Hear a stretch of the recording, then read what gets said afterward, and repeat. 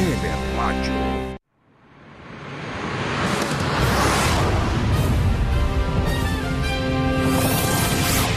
Mga balitang hinalak mula sa iba't ibang sulok ng bansa.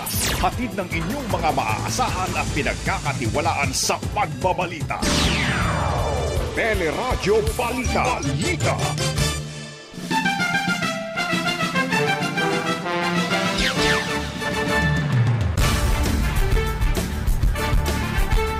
Mga taxi operator, humirit na rin ng fuel subsidy at dagdag na mga pasahero. Metro Manila handa na sa Alert Level 2 ayon sa Octa Research at DTI.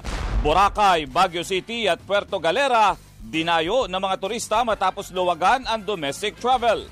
Mandatory vaccination sa ilang empleyado, uubra na dahil may sapat ng bakuna kontra sa COVID-19 ayon kay Presidential Advisor Joey Concepcion. Comelec at kumpanyang iniuugnay sa negosyanteng si Dennis Uy, umirma ng kontrata para sa paghahatid ng mga balota. Grupong kontradaya umalma. Bahay sa Novaliches, Quezon City nasunog. Isa patay, 3 ang sugatan. Sa Showbiz Spotlight, pagbati ng celebrities bumuhos para sa baby girl nila Makoy De Leon at Elise Hoson. Alvin Casino ibinahagi kung paano hinaharap ang kondisyong ADHD. Magandang umaga po mga kapamilya. Ako po si Joyce Balanso. Ako si Robert Mano. At sa detalye po ng ating mga balita ngayong umaga, naniniwalang Octa Research Group na handa na ang Metro Manila para sa mas maluwag na Alert Level 2 na quarantine classification pagdating ng November 15. Ayon kay Professor Guido David, kahit NCR ang nakapagtatala ng mataas na kaso ng COVID-19 sa bansa dahil mas malaki ang populasyon nito, nasa low risk pa rin ang NCR batay sa average daily attack rate sa 16 na lungsod at isang munisipalidad nito. We support yung pag-relax sa Alert Level 2 para makabawi ang ating mga negosyo, pero we should do so in a safe manner. Maging si DTI Secretary Ramon Lopez ay kumbinsido ring pwede nang ibaba ang alert status sa NCR makalipas ang 2 linggo. Naniniwala rin si Presidential Advisor for Entrepreneurship Joey Concepcion na ito na ang tamang panahon para ilagay sa Alert Level 2 ang Metro Manila at iba pang rehiyon. This is an area that to me has to be mandated in certain sectors like schools. I mean, to me, there's no such thing as discriminatory. We are in a pandemic. These are not normal times. And clearly, restricting the movement of the unvaccinated is protecting their own life. Pinag-aaralan na rin po ng IATF ang posibilidad na luwagan ang quarantine restrictions ng mga biyahero mula naman sa North America. So hopefully by this week, the IATF will be deciding on this matter because a lot of Filipinos abroad want to see their loved ones here. No? The IATF is seriously considering allowing them. No? We suggested, if not as a green country, as a pilot study. Samantala, ngayong linggo, umano posibleng ilabas ng Metro Manila Council ang resolusyon kaugnay ng bagong curfew hours sa NCR. Sinabi sa teleradyo ni MMDA Chairman Benhur Abalos na binabalangkas na ng Metro Mayors ang rekomendasyon kaugnay ng posibleng pagpapaikli ng oras ng curfew sa NCR. Ito'y matapos umanong pumayag ang mga mall owners na i-extend ang kanilang operasyon hanggang alas 11 ng gabi. Ikinababahala lang anya ng mga negosyante na maipit sa curfew ang kanilang mga empleyado at customer kung hindi iaatras ang curfew. Sa ngayon, alas 12 ng hating gabi hanggang alas 4 ng umaga ang ipinatutupad na curfew sa Metro Manila. Pumayag naman ang mga mall. Sabi nila, okay chairman, but there are 2 things ang kinakabahala namin. Number 1, it's the curfew. Kung gagawin natin 11, paano uuwi yung mga empleyado namin, it's almost curfew. And number 2, yung ating mga public utility vehicle, which has been addressed by the meeting of the IATF, pinayagan na 70% capacity. Samantala, kasabay ng pagluluwag ng domestic travel, dinagsa ng mga turista ang iba't ibang tourist spots dito po sa ating bansa. Sa panayam ng teleradyo, sinabi ni Malaya Clan Mayor Floribal Bautista na umabot na nga po sa 2,371 ang dumating sa Boracay noong weekend at mahigit sa 32,000 naman ang kabuang turista na nagtungo simula noong October 1 hanggang 31. Kabilang sa requirements sa mga pupunta ng Boracay Island ang negatibong resulta ng RT-PCR test, QR code at confirmed bookings. Boracay now is better than ever. Di na masyado maingay. Basta very peaceful ang Boracay ngayon at saka mura ngayon ang mga hotel at saka resorts. So you have to take the opportunity na maganda ang maraming mga discounts yung binibigay. So it's high time na dapat magpunta kayo and then enjoy na di pa masyado maraming tao at saka mura. Sa Baguio City naman, dagsa rin ang mga turistang bumibisita na sa lungsod. Pero nilimitahan ng lokal na pamahalaan sa 2,000 kada araw ang mga tatanggaping turista. Ibig sabihin, kailangan munang mag-online register 1 araw bago bumisita ng Baguio. Yung checkpoint border natin, tinitingnan nila yung dala nilang QTP o yung ating QR coded tourist pass. Pag wala pong gano'n, hindi po pwedeng pumasok. So yun po ang ating check and balance, yung QTP na ini-issue kapag na-successful yung registration.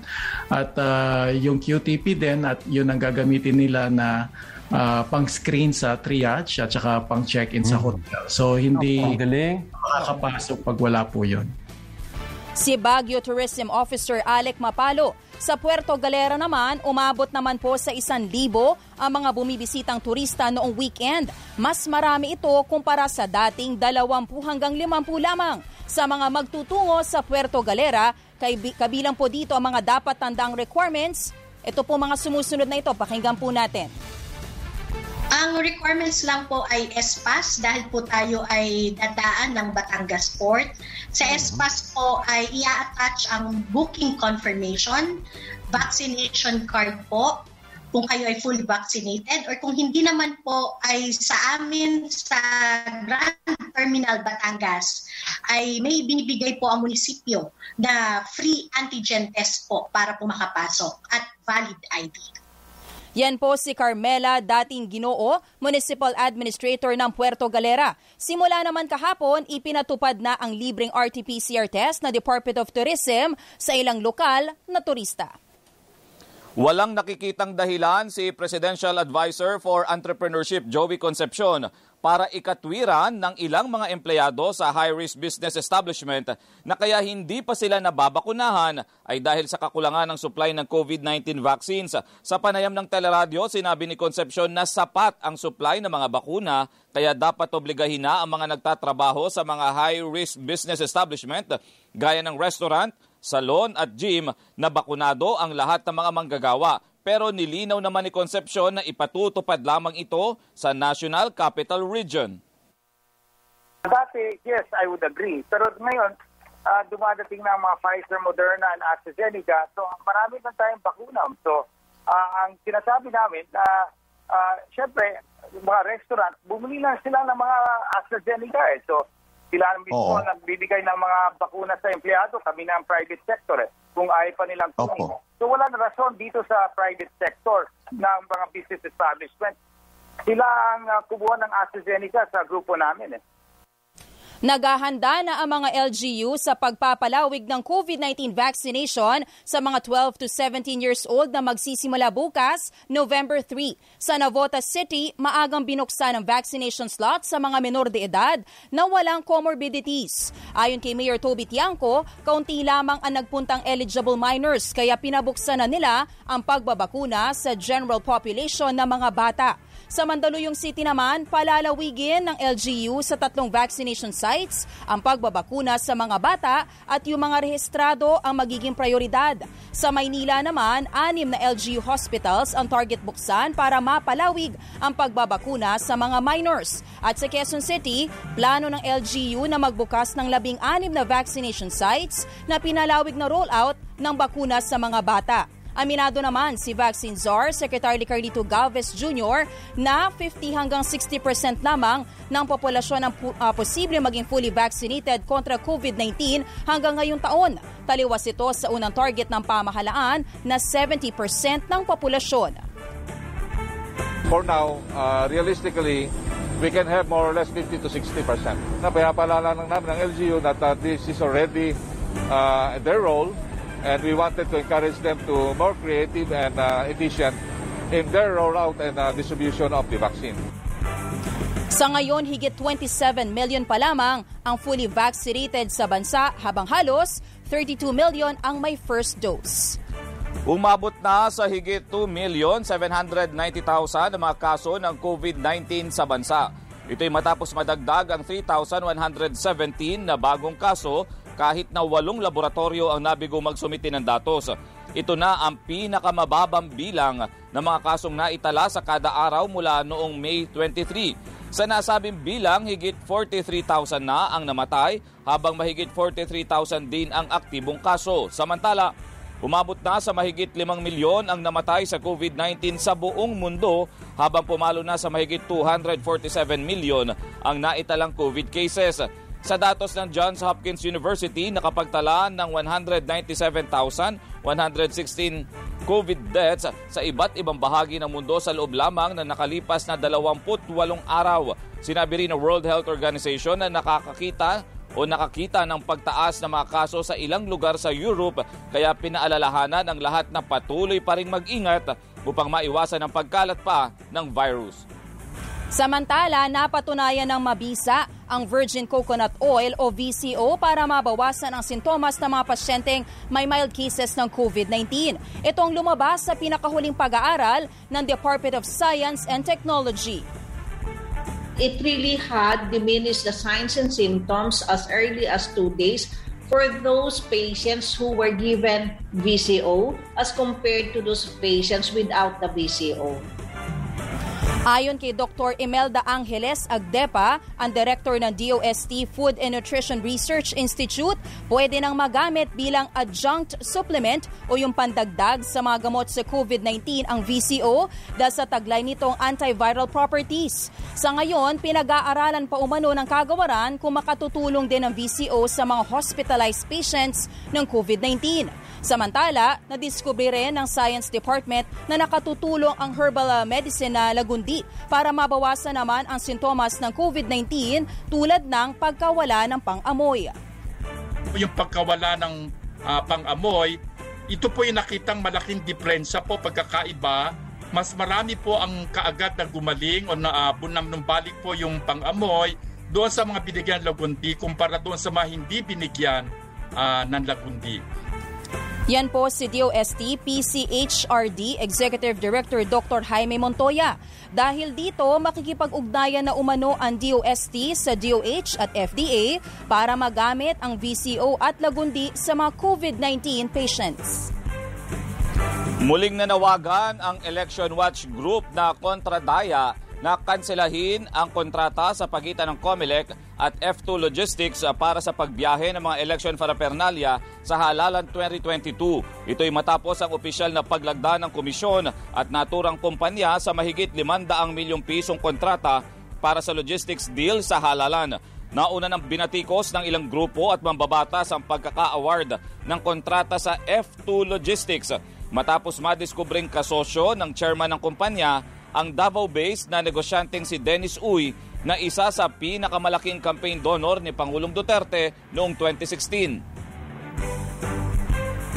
Sana maging malawak din yung panawagan para sa kanselasyon o rescission ng ganong klaseng kontrata. Kasi definitely, it's not about legality anymore. It's about propriety, it's about delicadeza, it's about ethics, it's about, shame, a sense of shame. On the part of people who were privy rather to the contract between COMELEC and F2. Si Professor Danilo Araw, convenor ng kontradaya, iginiit naman ng COMELEC na hindi batayan ng pagdiskwalipika sa mga government project ang pagdodonate sa kampanya ng mga politiko. Ang ipinagbabawal umano ay kung may conflict of interest, gaya kung kamag-anak o malapit na kakilala ng taga-COMELEC o ng Special Bids and Awards Committee nito o yung may access sa mga impormasyon kaugnay sa bidding ng ibang kumpanya. Nauna na ring nilinaw ng COMELEC na hindi magkamag-anak ang presidente ng logistics company na si Efray Uy at CEO ng Udena Group na si Dennis Uy. Yung Mr. Efren Uy, Your Honor, is not, I think, the brother of Mr. Dennis Uy. Itong si Dennis Oyu Honors, ang mga relatives nito, yung mga governor ng Davao de Oro, Tagum area, mga Davao Mindanao group to.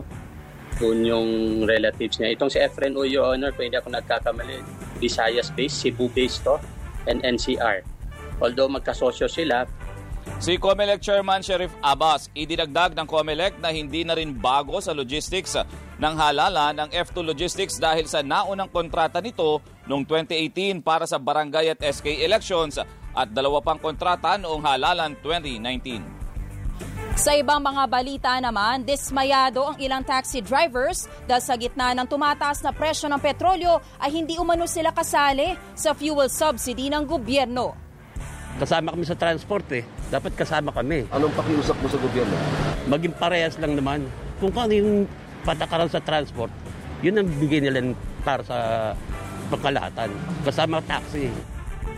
Sa panayam ng teleradyo, sinabi naman ni Attorney Bong Suntay ng Philippine National Taxi Operators Association na maghahain sila ng apela sa LTFRB para mabigyan din ng fuel subsidy ang mga driver at operators ng taxi. Wala anyang natatanggap na tulong ang mga drivers at operators ng taxi sa gitna ng tumataas na presyo ng petrolyo. Ito'y kahit karamihan sa mga taxi ay gumagamit ng gas at LPG sa pagpasada. Hihingilin din po nila na mapasali ang mga taxi sa mga mapapayagang madagdagan ang kapasidad ng pasahero sa NCR na ipatutupad simula sa Huwebes. Itong 1 billion peso na ito, dala ito doon sa provision sa train law kung saan yung excise tax na dagdag excise tax na pinapataw sa fuel dapat magamit as fuel subsidy. Ang pinagtataka nga natin ang binibigyan subsidy lang mga public utility jeeps at hindi na isama yung mga iba pang modes ng public transportation. Samantala, sumampa na sa mahigit 800 pesos hanggang lagpas 1,000 piso ang presyo ng kada 11 kilogram na tangke ng liquefied petroleum gas o LPG. Ito'y matapos na itaas muli ng mga oil company ang presyo ng LPG kahapon ng 3 pesos at 10 centavos kada kilo o lagpas 34 pesos sa regular na tangke. Ang Auto LPG, 173 kada litro ang dagdag presyo. Ito na ang ika-6 na sunod na buwang puro taas presyo sa LPG. Kung kailangan natin i-analyze bakit tumaas sa international market price, it boils down to the economic opening of big countries like China, US, Europe. Lahat sila tapos ng lockdown Si Arnel T., Pangulo ng Regasco, ngayong araw, tumaas ding muli ang presyo ng gasolina ng 1.15 kada litro. May rollback naman ng 35 centavos sa kada litro ng diesel at 30 centavos sa kerosene. Pero ang mga jeepney driver di rin kontento sa rollback. Pag nagbaba sila, barya lang, ay piso lang. Mga sentimos lang. Pero pag nagdagdag sila, mga 3, 5. Parang gano'n nga. Diba? Ang laki ng dinagdag nila, maliit lang ang ibababa nila. Kailangan pong ibaba pa. Mas maganda po pag bumaba pa. Samantala, sa ibang mga balita, bumuuna ng Special Investigation Task Group ang Presidential Task Force on Media Security sa panibagong pagpatay sa isang broadcaster sa Davao del Sur. Sabado ng gabi ng pagbabarilin na hindi pa nakikilalang mga suspect si Orlando Dondon Dinoy sa kanyang apartment sa bayan ng Bansalan. Block timer sa isang FM station si Dinoy at dati nagsusulat para sa Philippine Daily Inquirer at Sunstar Super Balita. Inaalam na kung may kinalaman sa kanyang trabaho bilang broadcaster ang naganap na krimen o kung may kaugnayan ito sa politika dahil sa naunang plano ng biktimang pagtakbo bilang vice mayor. Whether work-related or not, we're going to get to the bottom of this. We're looking at about 2 or 3 na nagsagawa nito. No? So may mga details po tayo and other sensitive information that we have, but we cannot share it for now. But eventually. Si Yusek Joel C. Egco, ang Executive Director ng Presidential Task Force on Media Security, kinundena naman ng National Union of Journalists of the Philippines ang panibagong pagpatay sa hanay ng media. Si Dinoy ang umano'y pang 21 mamamahayag na napatay sa ilalim ng Administrasyong Duterte. It is alarming, especially considering we're going into the election season, with local politics likely to get more heated. We're a little worried that this might happen elsewhere. We are looking forward to a quick resolution to this case because that would send, I guess, the best message that this is not something that the government will let slide. Si NUJP National Chairperson Jonathan De Santos. Isa ang patay at 3 naman ang sugatan sa nasunog na bahay sa Greenfield 3 Subdivision sa Novaliches, Quezon City. Sinasabing nagsimula ang apoy mula sa kisame at mabilis na kumalat sa buong bahay. Namatay ang 21 anyos na anak ng may-ari ng bahay matapos matrap ng balikan ng mga nasusunog na gamit. Nagpapagaling na ang 3 pang kaanak ng biktima na nagka-second degree burns sa insidente. Inaalam pa ang sanhi at kabuuang ari-ariang natupok sa sunog. At abangan sa aming pagbabalik, pamahalaan pinayuhang maghinay-hinay sa pangungutang para sa pagtugon sa COVID-19 pandemic. Pinoy vaccinologist kabilang sa vaccine research sa Switzerland. Detalye sa pagbabalik ng Teleradyo Balita.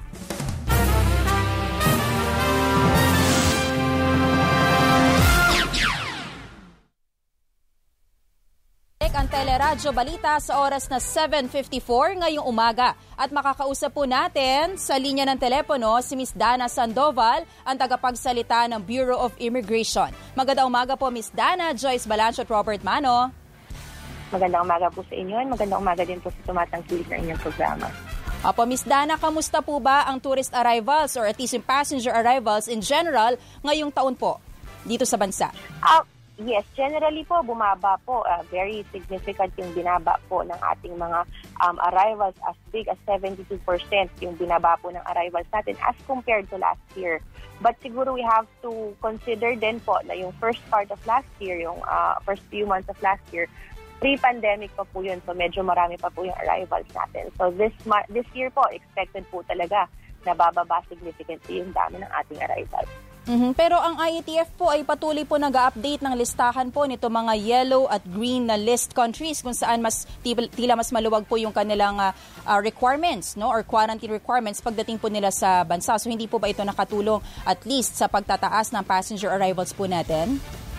Actually po itong ating classifications ng green, yellow, and red list, mostly this is for the quarantine periods nila dito. But siguro we need to clarify na yung general travel restrictions are still in place.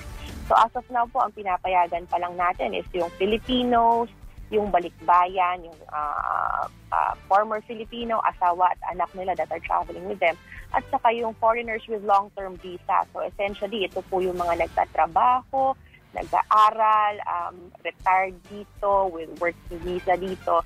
Sila po yung mga yon. So ito pa lang po yung mga categories na pinapayagan po na makapasok ng bansa. Sa ngayon po yung tourist, hindi pa rin po pinapayagan. And this, historically, ito po yung talagang malaking porsyento ng arrivals po natin itong mga turista.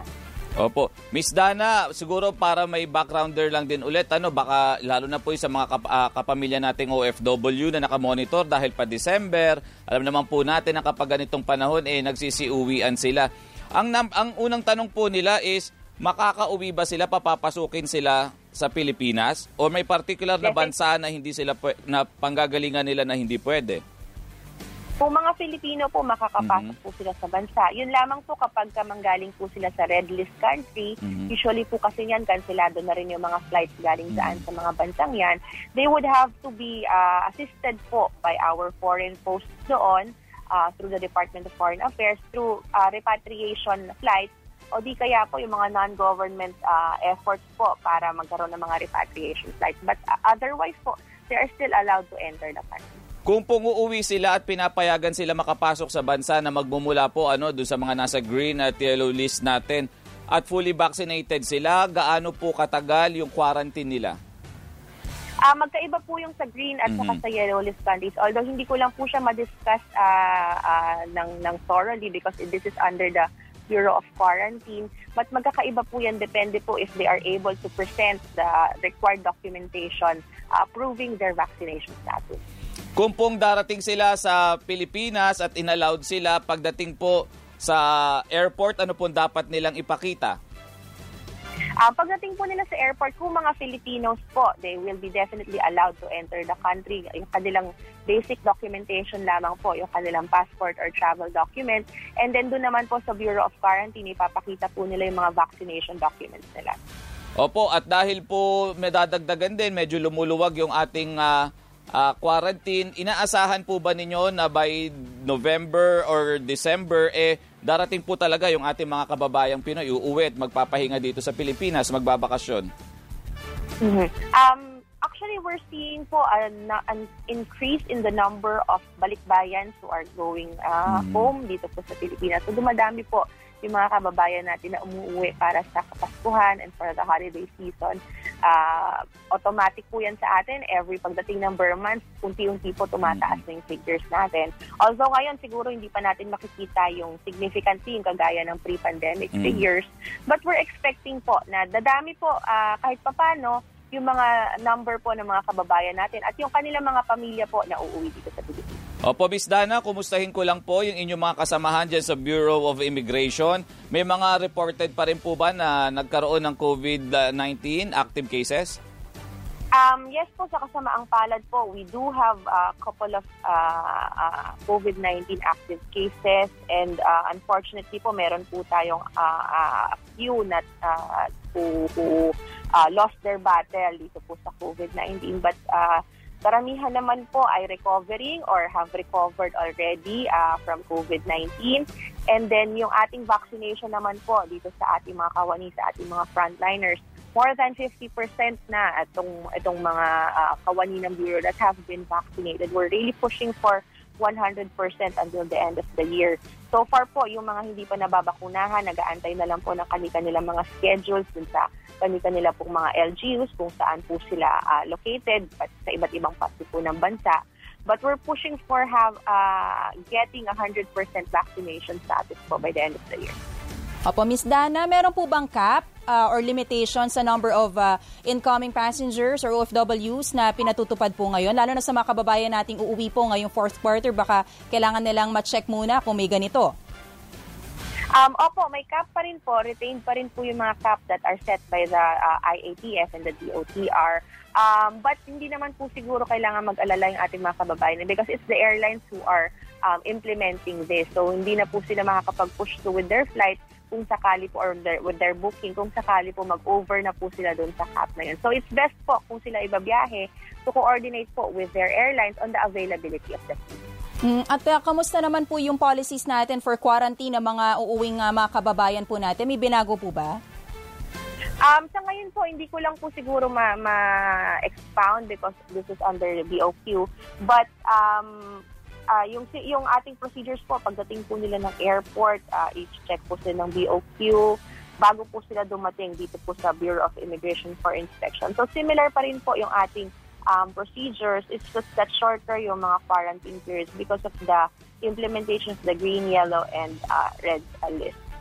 Maraming salamat po, Ms. Dana Sandoval, ang tagapagsalita po ng Bureau of Immigration. Salamat po sa inyong oras. Salamat po, mabuhay po kayo. Salamat po. Tuloy naman tayo sa ibang mga balita. Sa labas ng bansa, sa Russia, ipinasuspinde ni President Vladimir Putin ang pasok sa trabaho hanggang sa November 7 dahil sa patuloy na pagtaas ng mga kaso ng COVID-19. Noong linggo nang maitala ng Russia ang record high na higit 40,000 new cases at higit 100,000 na bagong namatay sa COVID-19. Isinisisi ng pamahalaan ang pagtaas ng kanilang COVID cases sa Delta variant at kawalan umano ng tiwala ng mga Russians sa sarili nilang dinevelop na Sputnik V vaccine. Sa Thailand naman, niluwagan na ang panuntunan para sa mga fully vaccinated na turistang manggagaling sa higit 60 mga bansa. Sa ilalim ng kanilang bagong guidelines, hindi na kailangan mag-quarantine ang mga bakunadong turista. Kailangan lang umano manatili sila sa isang pre-approved hotel sa unang gabi ng pagbisita, gayon din ang pagsusumite ng negatibong COVID-19 test result. Isang Pinoy vaccinologist ang kabilang sa vaccine research sa Switzerland. Sa panayam ng teleradyo, ikinuwento ng Pinoy vaccinologist na si Dr. Melvin Sanicas na nagsimula ang kanyang training noong 2012 sa Italy at 2018 naman nang mapabilang siya sa vaccine research sa Switzerland. Ginawaran din ng top 100 global conversational influencers si Dr. Sanicas dahil sa kanyang mga ibinabahaging impormasyon at mga pagsagot ng tama sa mga naglalabasang fake news sa social media tungkol sa pandemya. Binanggit naman ni Dr. Sanicas na sa ngayon ay nasa 21 klase o brand ng mga bakuna laban sa COVID-19 ang ginagamit sa iba't ibang panig ng mundo. Ang problema ngayon kasi hindi naman talaga ang bakuna itself pero ang access to the vaccines. Kasi kung titingnan natin, ang latest figures yun ay kahapon, 7 billion doses na ang nabigay all over the world. Kasama na po yung booster dito, yung mga ibang countries na nag-boost, diba? And 50% na po ng population ng mundo ang at least naka-receive ng 1 dose. But if you look at the countries, at sa atin, di ba, I think 24% ang fully vaccinated sa atin, I think. Tapos in Africa, most of the countries, they just have 3 or 4% fully vaccinated. So talagang yung vaccine inequity talaga is the problem that we need to solve. Ang Pinoy vaccinologist sa Switzerland na si Dr. Melvin Sanicas. Samantala, makakausap din po natin dito sa programa si Dr. Maricar Limpin, ang presidente po ng Philippine College of Physicians. Magandang umaga po, Dr. Limpin, Joyce Balancho at Robert Mano. Hello, good morning Joyce and good morning sa mga viewers natin. Opo, Doktor, sinasabi po ng Octo Research Group at pati na rin po yung panawagan na maraming business groups na ilagay na law po sa Alert Level 2 after November 15 ang National Capital Region. Tingin niyo po ba, handa na po ang rehiyon? Actually, kung titignan nga natin, nasa alert level 2 na nga tayo, di ba?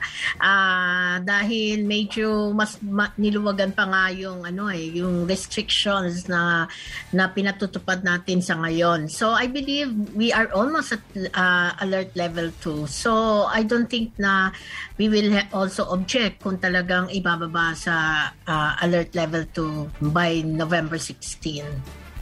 Nababanggit po yung napupuna po ng DOH yung downward trend po ng mga kaso, no? Based dun sa mga nare-record nilang COVID cases. Pero ano po ba yung nakikita naman nating sitwasyon sa mga ospital? Bumababa din po ba yung mga na-admit na mga pasyente ng COVID? Yes, mas mababa po ngayon ang COVID cases na ina-admit sa ospital at nakikita, no, even doon sa emergency department, no. So hindi na siya kasing dami nung nakaraan. Pero alalahanin pa rin natin na ang COVID virus ay naririto pa rin sa atin, and therefore kung hindi ho tayo susunod doon sa minimum health protocols natin, katulad ng pagsusuot ng mask at saka sana yung hindi masyadong malapitan na magkakasama ay sana ay para mapagpatuloy natin yung patuloy na pagbaba pa rin ng kaso ng COVID-19. Tapos po, if ever po no, talagang dalin po nila sa Alert Level 2 itong Metro Manila, that means mas magluluwag pa nga po. Meron po ba kayo nakikitang danger, no, ng pagtaas ng COVID cases? Lalo na po ngayong papalapit na po yung holiday season. Marami po, particularly ang mga kababayan nating posibleng magbakasyon, lumabas. Well, as long as tuloy-tuloy po na susunod ho tayo doon sa minimum health standards, no? Then I think magtutuloy-tuloy yung pagbaba ng COVID-19 cases. At sana ipagpatuloy ho natin yung ating vaccination campaign kasi ito po ang isa sa effective strategy para mapapaba po natin talaga ang kaso ng COVID-19. Opo. Doc, yung pong cases sa Philippines medyo may downtrend, pero kung titingnan natin worldwide cases medyo may taas ng konti. Ano po yung messaging nito? Ano po yung pwedeng i-share natin sa mga Pinoy na kahit bumababa, hindi pa rin tayo dapat magpakakampante? Yes, kasi if you look at the history for the past 1.5 years, no, ang Pilipinas sumusunod siya doon sa global trend, no. So kaya nga palagi namin sinasabi na tayo kailangan palagi tayong sumunod sa minimum health protocols kasi lalo ngayon sa global trend, no, makikita natin na medyo paakyat, no, paakyat siya doon sa COVID cases, no. So tayo, sabi ko nga, sumusunod tayo. So, sana ay patuloy pa nating sumunod doon sa minimum health standards natin kasi yan lang yung paraan para hindi tayo sumunod, no, doon sa iba. Kasi yun yung nangyayari ngayon, no? Yung ibang bansa tumataas. So, baka tayo tumaas din. Opo. At ano po ang sentimiento ng grupo ninyo, Doc, doon naman sa pagtataas ng kapasidad sa public transport, yung pag-open na sa mga pasyalan, yung mga kababayan natin nagpuntahan na ng Baguio, Puerto Galera? Well, hindi natin talaga mapipigilan ng mga tao, no, na pumunta doon sa mga tourist spots natin. But para doon sa transportation, kasi nandito yung kahalagahan ng government, no. So ating isipin na pag nagluwag tayo doon sa transportation, definitely, no, mako-compromise po yung physical distancing natin diyan, no. At pag nangyari po yan, then halos marami po doon sa tatlo na po doon sa apat, halos baka po ma-compromise din, no? Ano yun? Yung physical distance, baka po yung air circulation, no? Lalong-lalo na po doon sa bus, no? Na aircon. So, usually, sarado po ang mga bintana ng mga yan. So, dalawa po dyan, compromise na. At yung time, no, na we will be spending together sa loob ng sasakyan, pag tumagal ho yan ng 30 minutes, then tataas ho yung chance na magkaroon ng transmission ng mga virus, lalong-lalo na kung may isa doon na positive for COVID-19. Opo, Doktor, kayo po ba'y nakonsulta ng IATF dito po sa polisiyang ito na posible po sana na ibahagi po ninyo yung ganito pong danger ng pagtataas ng capacity sa transportation? Well, alam na ho nila yan eh. So, matagal na ho namin sinasabi yan sa kanila at matagal na rin hong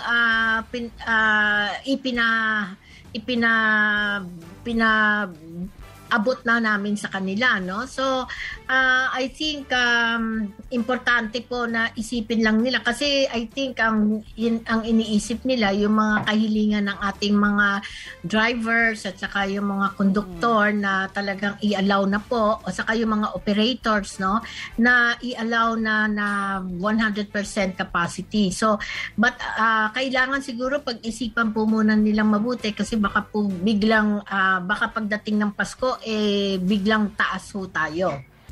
Sige po, maraming salamat po Dr. Maricar Limpin, ang presidente po ng Philippine College of Physicians. Maraming salamat po sa inyong oras. Yes, salamat din and stay safe. Salamat po. Samantala, tuloy tayo sa ibang mga balita.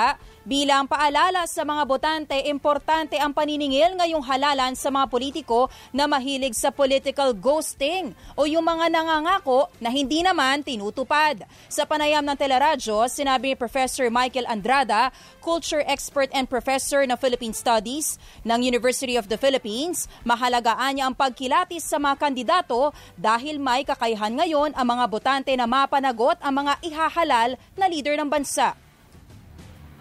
Kung kikilatisin natin yung ating mga tumatakbo, no? Una, siyempre tignan natin, no? Huwag tayong bumoto batay sa personalidad, no? Mas hindi yan sumasayaw, mas hindi yan kumakanta. Ibig sabihin, mas konkreto yung kanyang hinihingi na aksyon, no? Mas konkreto yung kanyang inihahalalatag na plataforma. Pangalawa, no? Kung inuuna ba niya yung bayan bago ang kanyang sarili, no? So, hindi yan nangangahulugan yan na hindi mga personal o negosyo na interes ng kanyang sarili o pamilya yung kanyang aatupagin. No? Iminungkahi naman ng isang ekonomista sa pamahalaan na maghinay-hinay muna sa pangungutang sa ibang bansa Sa panayam ng teleradyo, sinabi ng ekonomista at professor na si Emmanuel Leyco, bagamat kailangang mangutang ng pamahalaan para ipambili ng mga bakuna at iba pang pangangailangan ng bansa sa pagtugon sa pandemya, importanteng alam ng gobyerno ang kakayahan nitong magbayad. Paliwanag ni Leyco, sa ngayon kasi ay mahihirapan pa ang ekonomiya na makabangon dahil marami ang nawalan ng trabaho, bagsak ang negosyo at hindi rin sapat ang koleksyon ng buwis. Dapat nating tingnan kung tayo ay mangungutang, ito ba ay mga productive loans? Ito ba ay mga proyekto na makakapagpalago ng hanap buhay ng ating mamamayan? Pero kung ang katulad po ngayon, 500 million sa bakuna, of course, kailangan yan. Pero nakakuha ba yan ng panibagong mga trabaho? Hindi naman po. Sa akin po, kung akong tatanungin, kasi po mas konserbatibo ako, hindi po ako tataya sa ganitong panahon, itataya natin na bibilis ang ating ekonomiya. Hindi pa nga po tayo nakakakita ng liwanag kung papaano. Samantala, makakausap din po natin sa programa si Navotas City Mayor Toby Tiangco. Magandang umaga po, Mayor Tiangco, Joyce Balancho at Robert Mano. Yes, Joyce and Robert, good morning. Morning po. Opo, good morning. Sinabi po ng Octo Research Group na ang classification daw po na Navotas City ay very low risk of COVID-19. Mayor, saan po natin ma-attribute itong ganitong napakababang classification natin sa COVID? Unang-una pong factor dyan, siyempre, is yung vaccination, no? Kasi nakita naman natin na talagang naging effective yung bakuna, no? Number 2, yung constant paalala sa mga tao na kahit fully vaccinated sila ay kailangan pa rin na patuloy na magsuot ng face mask, no?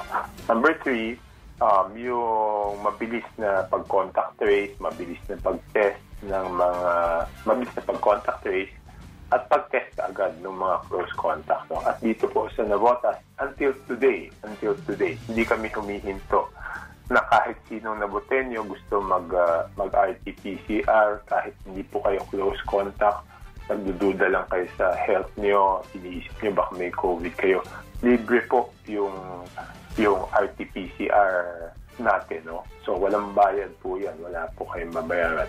At isa pa, nung tumaas yung cases at pumayag tayo ng mga home isolation, napaka-effective po ng quarantine ban kasi namomonitor po natin kung lumalabas yung ating mga kababayan o hindi sa kanilang tahanan, di ba? Dahil may geolocation yon, alam natin kung nasa loob lang sila ng bahay or hindi.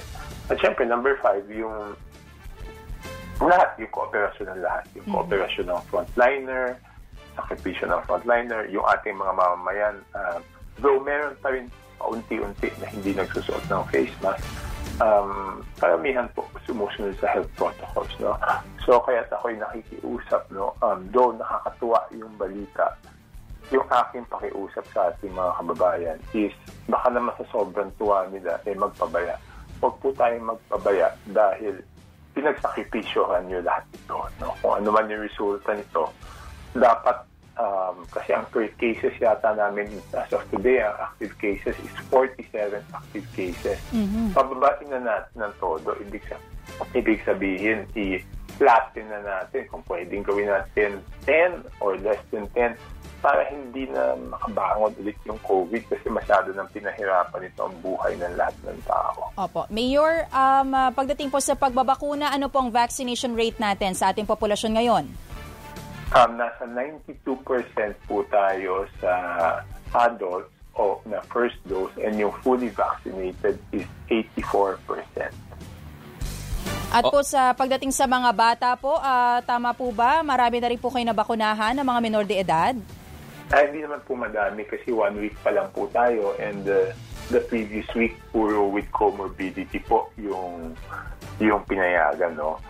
Today lang po kami magbabakuna ng rest of the population ng 12 to 17 years old. Today, one site po tayo, yung Navotas City Hospital, and simula bukas, 3 sites na po tayo for 12 to 17 years old, rest of the population. Ibig sabihin whether may comorbidity kayo o wala, pwede po. And then paalala ko lang po, kung meron pang mga magulang dyan na hindi pa bakunado, kasi di ba kailangan po samahan yung inyong anak eh. Kung kayo ay magulang na hindi pa bakunado at sasamahan yung anak nyo, pwede na rin po kayong bakunahan. Kaya lang, kailangan magsama ka na isa pang adult para lang just in case may adverse effect. Mayor, dahil po very low risk yung inyong classification, nagsabi na rin po kayo na tama po ba inallow ninyo yung pag-participate ng dalawang paaralan ninyo para sa pilot test ng face-to-face classes sa November 15? Ganito po yan. Actually, ang request po sa akin ay 3 paaralan. Kaya lang isang paaralan po doon is Dagat-Dakatan Elementary School. Elementary po yun. Yung mga students po doon, hindi pa pwedeng bakunahan. So sabi ko sa aming school division superintendent at sa principal, baka naman po pwedeng i-defer muna. Kasi pati PTA, pinaliwanag ko sa kanila, defer muna natin yan kasi hindi pa pwedeng bakunahan. Ngayon, ang pinatuloy ko is yung 2 senior high schools, 3 sections, 15 students each. So 45 students yun. Pilot face-to-face. Pero ang kondisyon, sila po ay dapat magpabakuna. Yun po yung naging condition. So tomorrow, yung 45 na yun, kasama sila sa priority na babakunahan. So ibig pong sabihin, Mayor, bukod dun sa kung papayag yung magulang na isama yung kanilang anak sa pilot test, isa pa sa hihingiin na sa kanila is approval naman nila na mabakunahan. Kung hindi po mabakunahan, ibig sabihin, hindi sila po pwedeng mag-participate dito sa pilot face-to-face. Yes po. Yun po yung maliwanag na explanation doon. Kung hindi po sila papayag vaccination, hindi po sila masasama sa pilot face-to-face. That is to keep everyone safe. No? At kung payag naman sila, priority sila for tomorrow.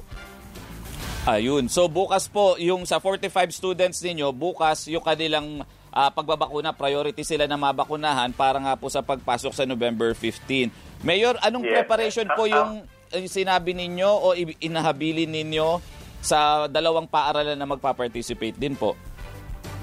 Of course, i-inspection sila ang DepEd. Yun lang naman is, ang tinanong lang is kung payag ako eh. But of course, dapat sa proseso, inspection yun ang DepEd, inspection yun ng DOH, no? So, again, dun sa pagbabakuna, sana bigyan ako ng pagkakataon na paliwanag. Opo. For tomorrow, 900 plus po tayo, 300 plus per site, no? Dito po sa Nabotas ever since matagal na, yung magpapabakuna po, sila po ang pipili ng schedule, sila pipili ng site, no? So kayo po pipili kung saan site niyo gusto, kayo pipili ng petsa at saka ng oras kung kailan kayo magpapabakuna. At hindi muna tayo pumapayag ng walk-in, no? Kasi magkakagulo yan eh. Because imagine, 900 lang po. Tapos we will be on our first day doon sa rest of the population. 900 lang kaya namin sa 3 site, 300 per site. Eh, ang 12 to 17 years old natin is 19,000 plus. So, hindi po tayo papayag ng walk. Hindi po kami makakapayag. Kasi sayang lang po pagod nyo. Pupunta kayo doon. Hindi naman kayo ma-accommodate, di ba? So, doon na lang kayo mag-unahan online. Kasi sa atin naman, tayong pipili ng schedule. Tapos, every night, binubuksan natin yung schedule. At 8 p.m., binubuksan natin. So, sa gabi po, ang binuksan namin is yung November 4. Mamayang gabi po, at 8 p.m., ang bubuksan namin na schedule is yung November 5. Hindi po namin mabuksan ng sabay-sabay yung lahat ng sabihin. Bakit hindi nabuksan hanggang December yung schedule? First of all, pag masyadong malayo po kasi yung schedule, madami pong hindi dumadating. Hindi katulad ng 2 days before, alam na nila kung pwede silang dumating o hindi. Number 2, yung pong kasing system namin, nabubulunan pag sobrang dami. Ang kaya lang niya is 1 day na, yung sabay-sabay kasi pagdating ng 8 o'clock, lahat nakaabang. Tapos lahat magre-reserve ng schedule, nabubulunan po yung system namin. Ang kaya lang niya accommodate. Pag ganun kadaming nagdadagsaan is yung pang isang araw po. Opo. Mayor, kamusta naman po yung vaccine supply natin? Dahil po sa ganitong plano natin, sapat na naman po. Wala na po tayong problema sa supply. Okay.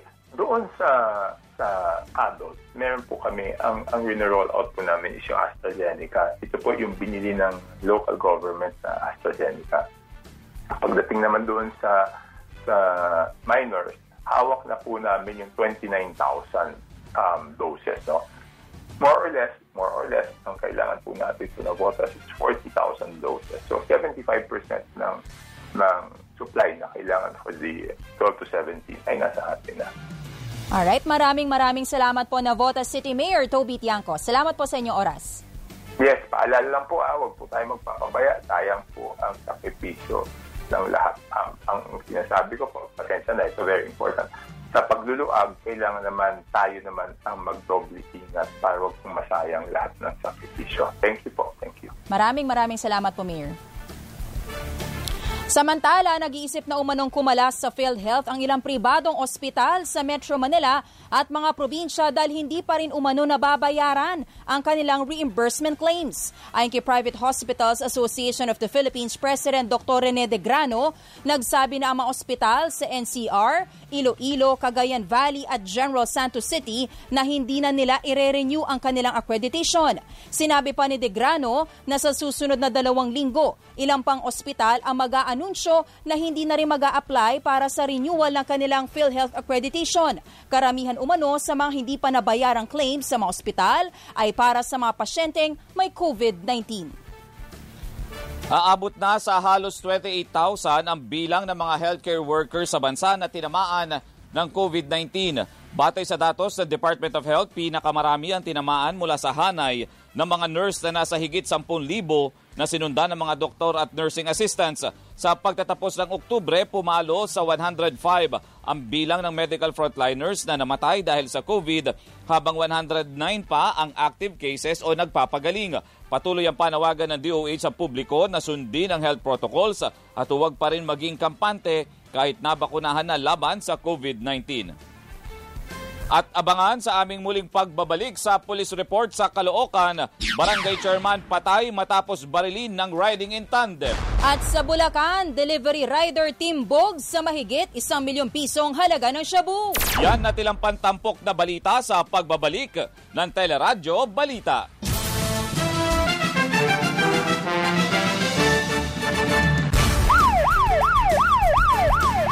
Police report naman tayo sa Caloocan, patay ang isang barangay chairman matapos pagbabarilin ng riding in tandem sa barangay 143. Nakaupo sa kanyang tindahan ng biktima ng lapitan at pagbabarilin ng gunman. Agad namatay ang biktima dahil sa tama ng bala sa katawan habang sugatan ng misis nito sa pamamaril. Inaalam pa ang motibo at mga suspect sa krimen.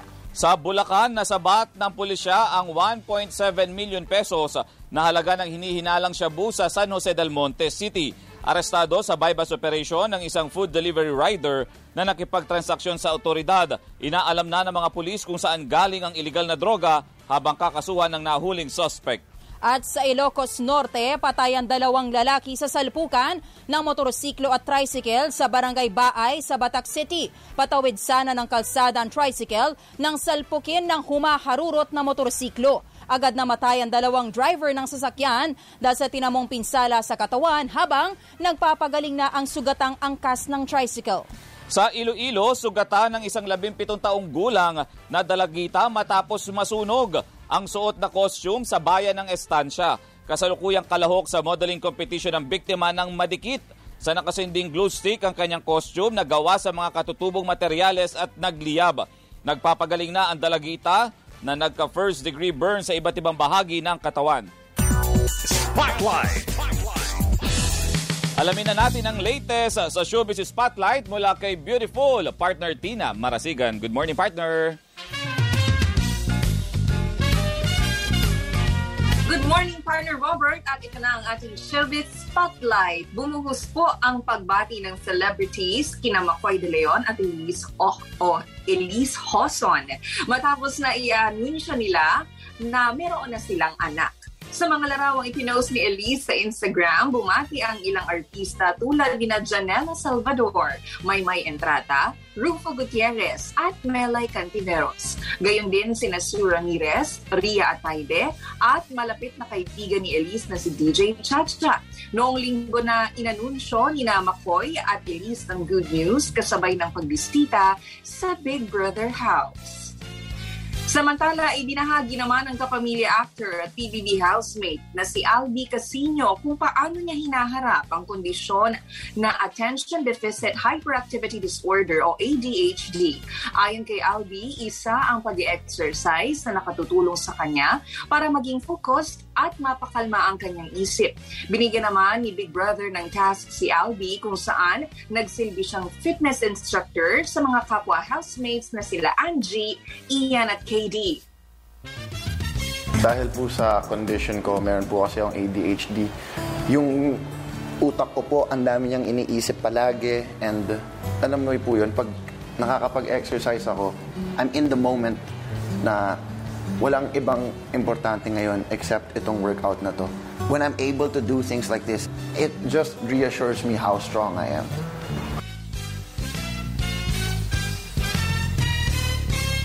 Ayon sa mga eksperto na katutulong para makaagapay sa sintomas ng ADHD, ang behavior management strategies o mga aktibidad tulad ng pag-eehersisyo.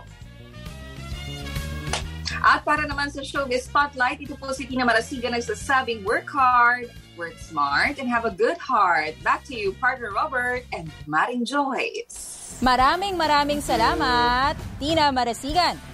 At yan po mga balitang itinampok sa Teleradyo Balita ngayong pong araw ng Martes, November 2, 2021. Tuloy pa rin ang aming paglilingkod sa pamamagitan ng Teleradyo, TFC, Sky Cable, Channel 26 at iba pang cable providers. Mga kapamilya, 53 days na lang, Pasko na. Merry Christmas! Ako po si Joyce Balancho.